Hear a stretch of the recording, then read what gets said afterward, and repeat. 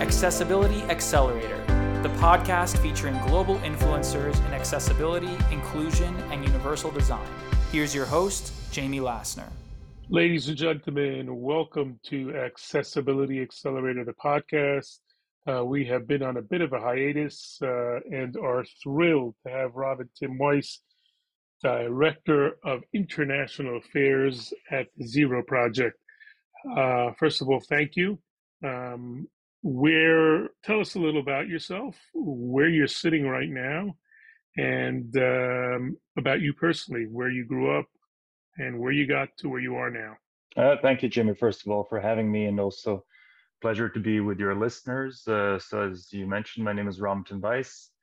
I'm the Director of International Affairs at the Zero Project. I'm calling in currently from my kitchen. It's one of those home office days today. So right next to the oven where other culinary magic happens. But in terms of my path and journey, what brought me here, there's a lot to unpack. I am multi-ethnic, have various backgrounds. For the sake of this podcast, let's say I'm European. So I was born in the Netherlands, grew up in Austria, and have also other ethnic backgrounds. But what always drew me, I think, to this work without knowing it at the time was, I think, this idea to see other people be happy and succeed. So to find pathways and to find ways in which I can work in fields, organizations, and industries which generally support this idea and philosophy and also theory of utilitarianism I very much buy into. And in the most kind of simple terms, what that theory posits is that do the greatest amount of good for the greatest number of people. And it might seem, perhaps cheesy, it might seem common sense or quite straightforward. But if you start looking around, there are actually not that many people who do that, or not the majority of people who do that. And I think it especially applies to the disability inclusion world. So I think this belief, which I share, brought me to the Zero Project. And I think it's one I also share not only with the team, but also with our founder. So I can be a witness to the fact that you are certainly a leader. I personally enjoy spending time with you, learning so much from the Zero Project. And of course, it's our side joke, but you always quote the greatest music artists when you speak, certainly when you spoke at the U.S. Embassy. So I truly enjoy that. Now, looking at your bio, you have a background in science, diplomacy, and cybersecurity.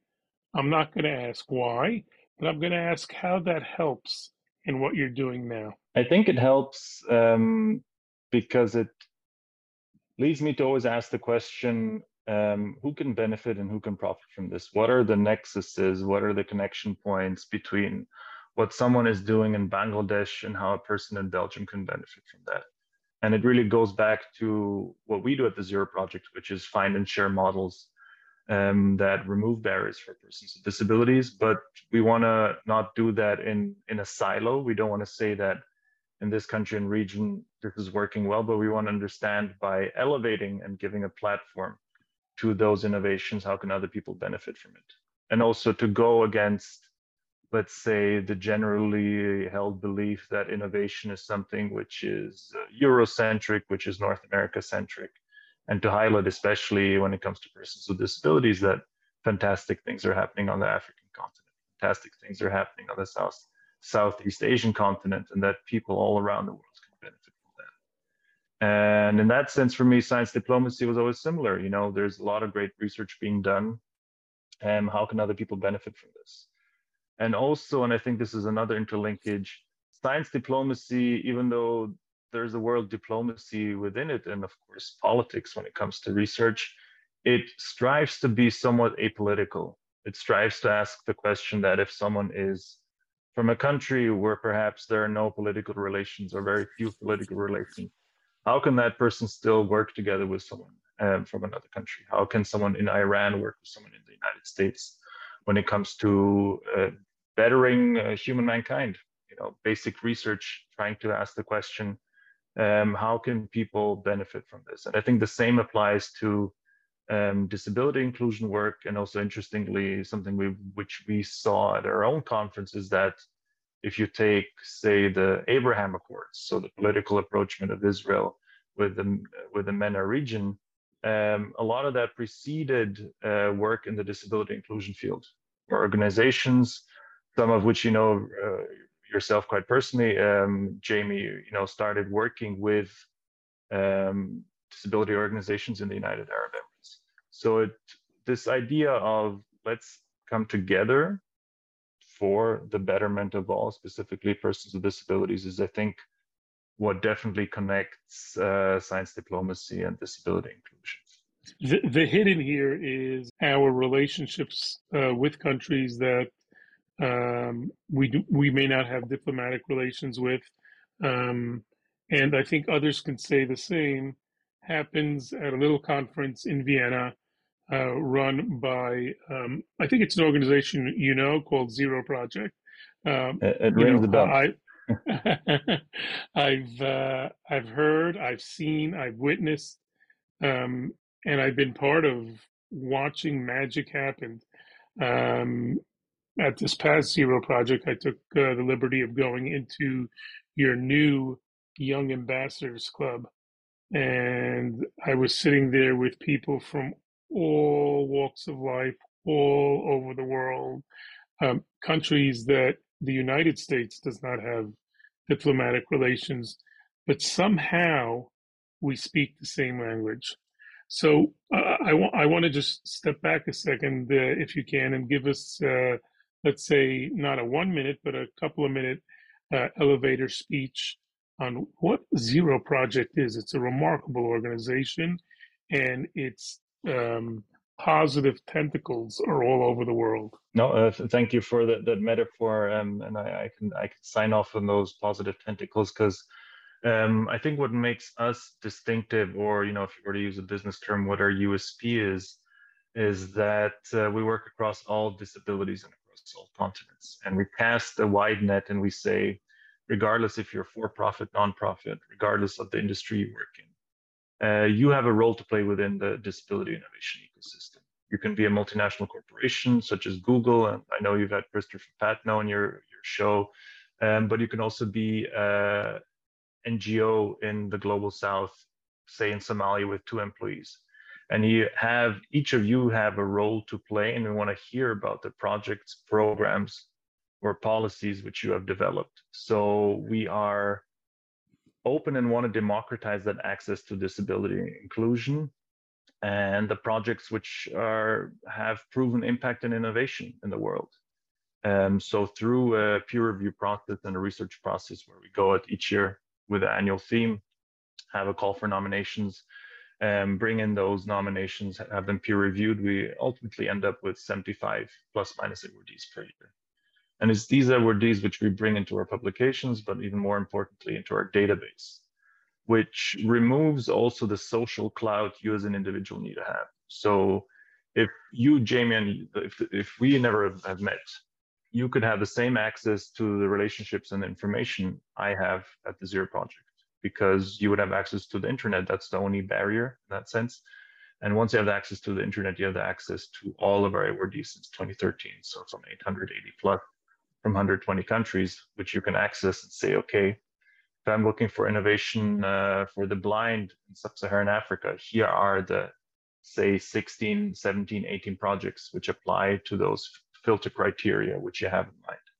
So really enabling access for everyone and removing those barriers, be it, well, you need to know somebody, or you need to have access to a subscription to some database, or you need to buy market research, but really give everyone the opportunity to understand where disability innovation is currently happening and has happened in the world. That is the Zero Project in a nutshell. If you were to pick 2 or 3 items that are in your way, for lack of any other word, what are those things to gain that goal of zero, of the Zero Project, of zero barriers? I mean, it's $1 million question, and it's also a very loaded question, because, when we say zero barriers in a world with zero barriers, that's the entirety of it. That's from conception to end of life, be it education, be it employment, be it arts and culture, entertainment, everything which, encapsulates life. So it's, I think, hard to answer without leaving out key aspects of quote unquote daily life, quote unquote society. But I think, and given our topic this year also of inclusive education, much starts with, the simple fact, are all children with and disabilities in the same classroom, enjoying the same education? The answer to that question in a large majority of the world is a strong no.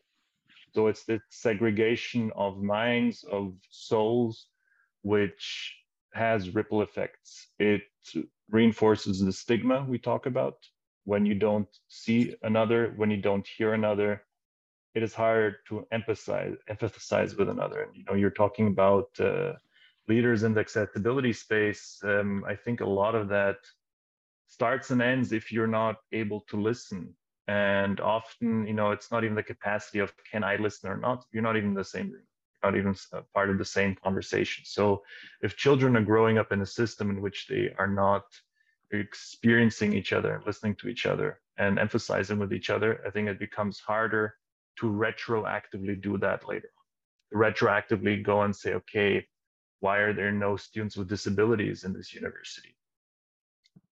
Often, quite frankly, it's not because of a lack of interest or motivation on the university's part. It's more of a structural barrier which exists in the formal education which precedes university, which is creating that, if you want to call it a pipeline problem, where not enough students are equipped and enabled to even fathom a career or a university career. So I think education is one of the key aspects where those barriers continues to persist. And that informs also stigma. And I think in general, society's understanding of disability. Jonathan Kaufman, who you've also had on your show, I think does a lot of great writing in Forbes, which reinforces the same point that disability is normal. It's intersectional. It affects all of us. And newsflash, if you like it or not, you're going to acquire a disability in your lifetime. So the question is, do you want to acquire that disability in a society which is more resilient and more inclusive, or less thereof? And I think, you and I know the answer, and hopefully more and more people will come to see the answer as well, which is no. I want to acquire disability in a society which is resilient and inclusive. So I think the mindset problem or mindset challenge is the second aspect of that. And I think the third aspect of that, ties in again with education and ties in with mindset, is employment. And employment comes in many ways. And I think what's especially an interesting field, which more and more work is being done, is entrepreneurs with disabilities.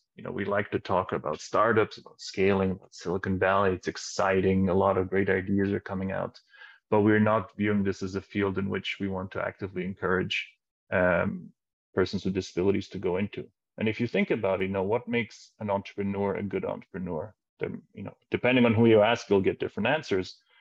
But I think most people would sign off on the following.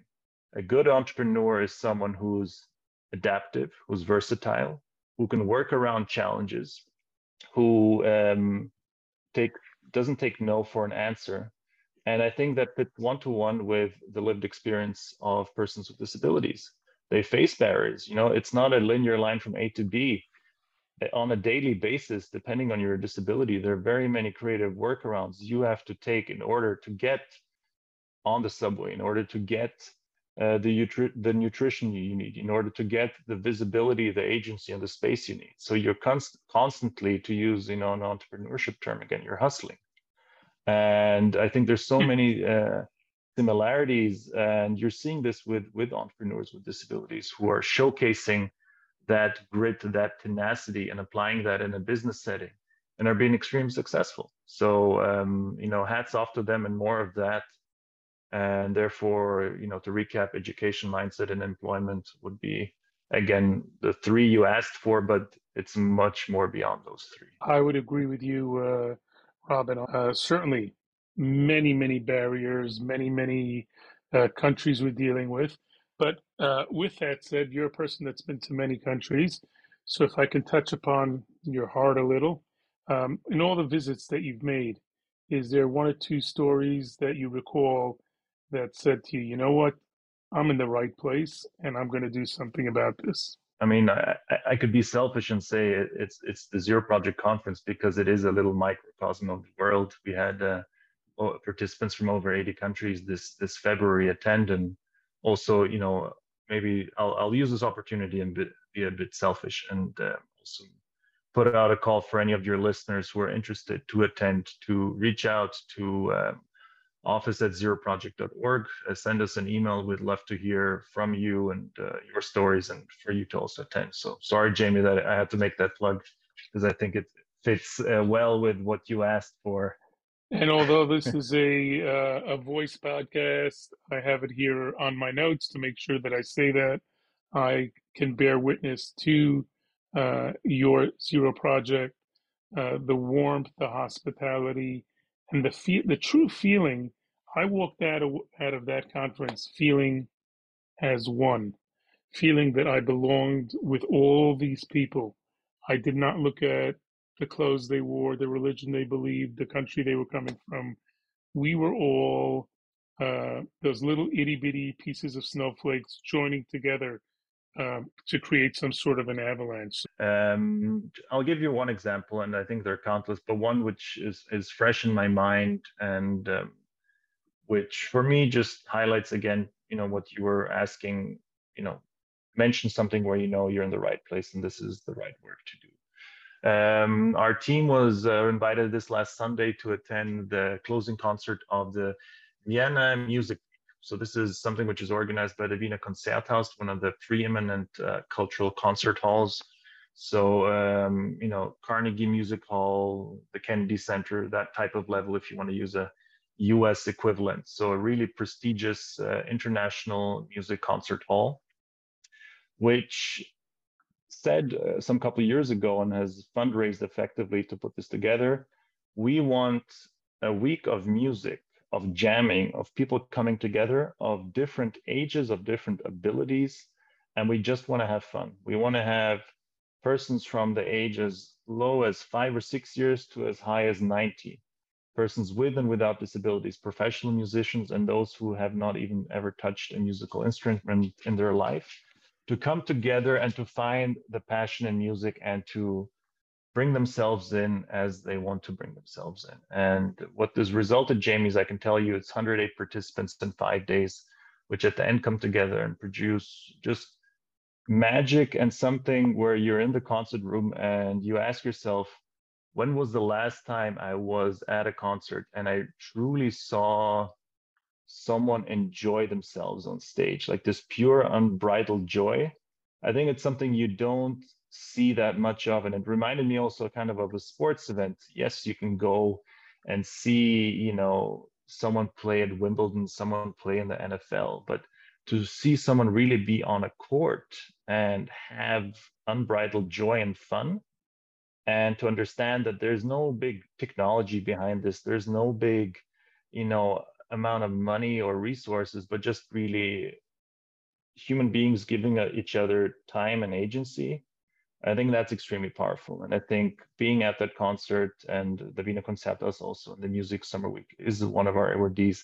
And I think seeing that just reminded me again that this is the space which makes such encounters happen. And this is what we are advocating for and also promoting, to say, often it doesn't take much. It takes exactly that, coming together and giving space and agency to make something truly momentous happen. In reading your bio, which I will share as well, it seems that you are also honed in on the future.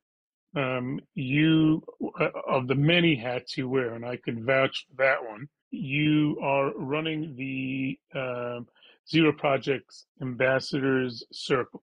What is that? And is that part of that group that I had a chance to sit with, which were the ambassadors that were high school age, it seemed like, or maybe above, slightly above, that you are teaching, enhancing their lives, and having them join, I think I would assume, as ambassadors. Thank you for mentioning that, Jamie. Just as a clarification, one is a Zero Project Ambassador Circle, political ambassadors, and the other is a Zero Project Youth Delegation. Differentiation, but I'll say a bit more about both, because both, again, have an important role to play. Perhaps more first on the Zero Project Youth Delegation.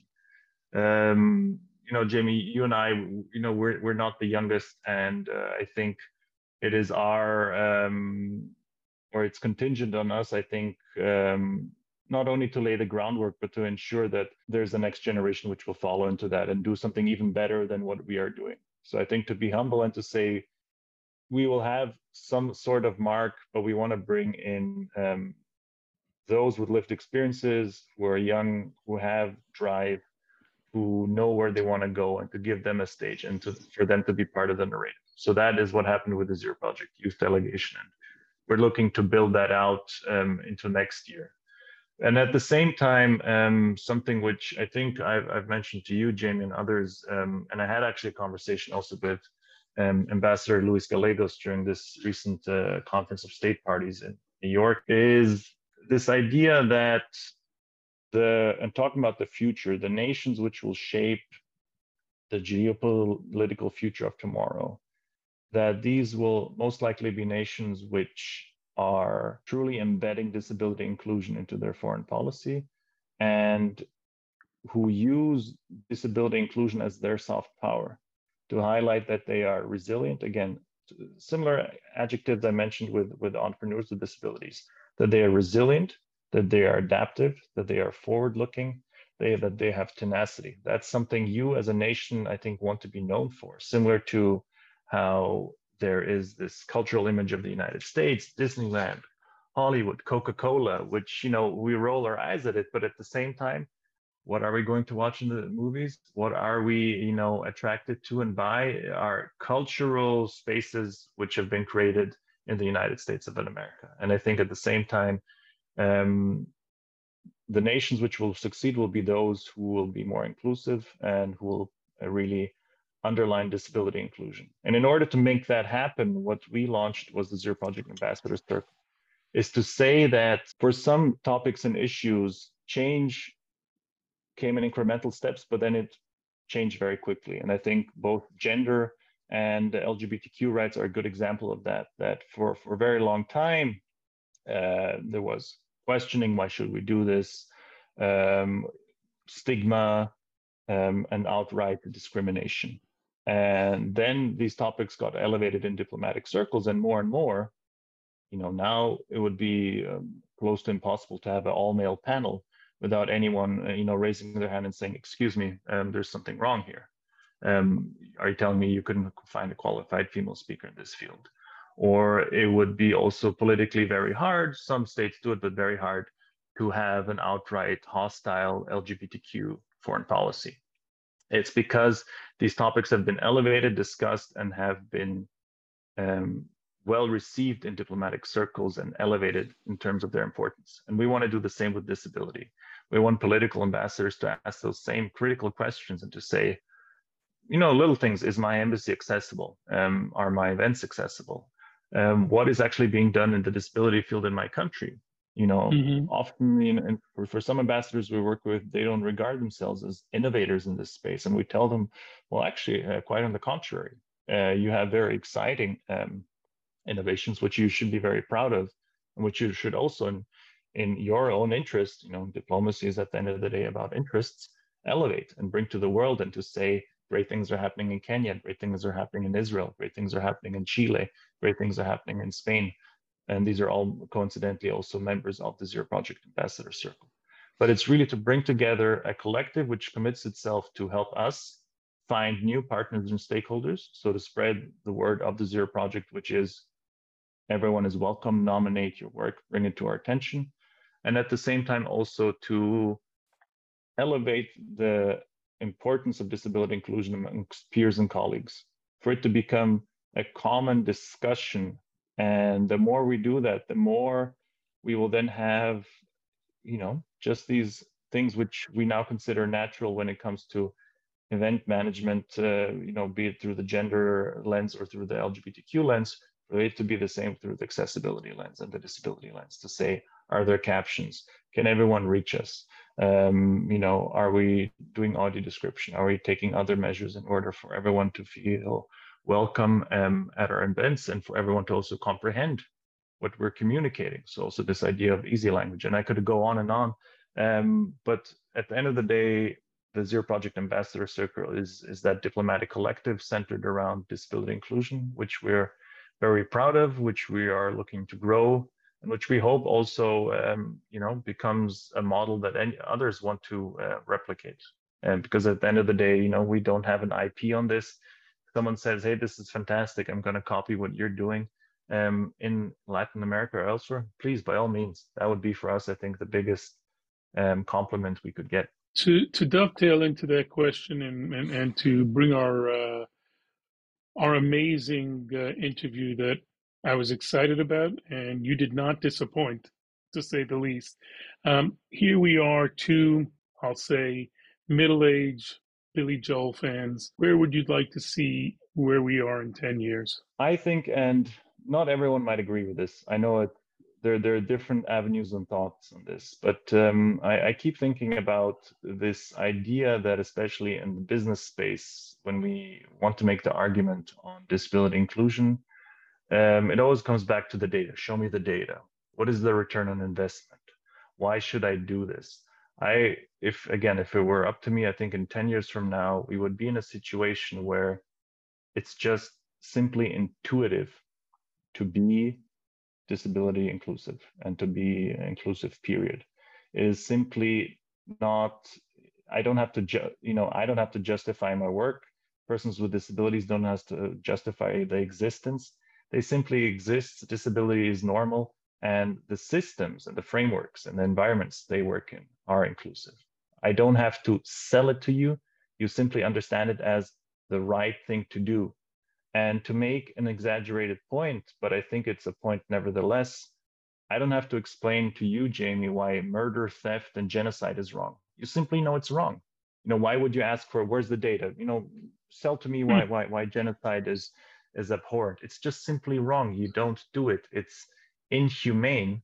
And then it's in the same way that excluding persons with disabilities, questioning their existence, questioning their needs is also inhumane. So, this maybe goes more on a theoretical level, but I really want to get to that level. And I think education plays an extremely important role where it's just intuitive, it's understood as given. And I think the children which grow up in inclusive classrooms, who then, let's say, go on to become product managers, are going to be the biggest advocates of universal design without even knowing it, because they're simply going to ask, does this work for everyone? Be it software, be it a piece of hardware, or be it a kitchen item. Can anyone pick up this piece of cutlery and use it? If not, why not? That's stupid. Why would you not design it in a way that everyone can use it? And it's this intuitive aspect which I really hope we are able to achieve in a decade from now, if to answer your question. But it's really to get to the point that we don't have to justify ourselves for our work and our existence, but simply it's understood as natural and as a given. Robin, my friend, my mentor, one who I've learned a tremendous amount and enjoy spending time with, I want to thank you for joining us today. It is, unfortunately, a brief podcast. I could go on for hours with you, as I've said to you before, and I truly enjoyed spending our time together with you, and I am so looking forward to sharing this with our audience. Thank you, and look forward to seeing you soon, my friend. Thank you, Jamie. All the best. Thank you for tuning in to this episode of Accessibility Accelerator, the podcast. Be sure to follow us on all socials and join us in our effort to make the world more accessible and inclusive for all.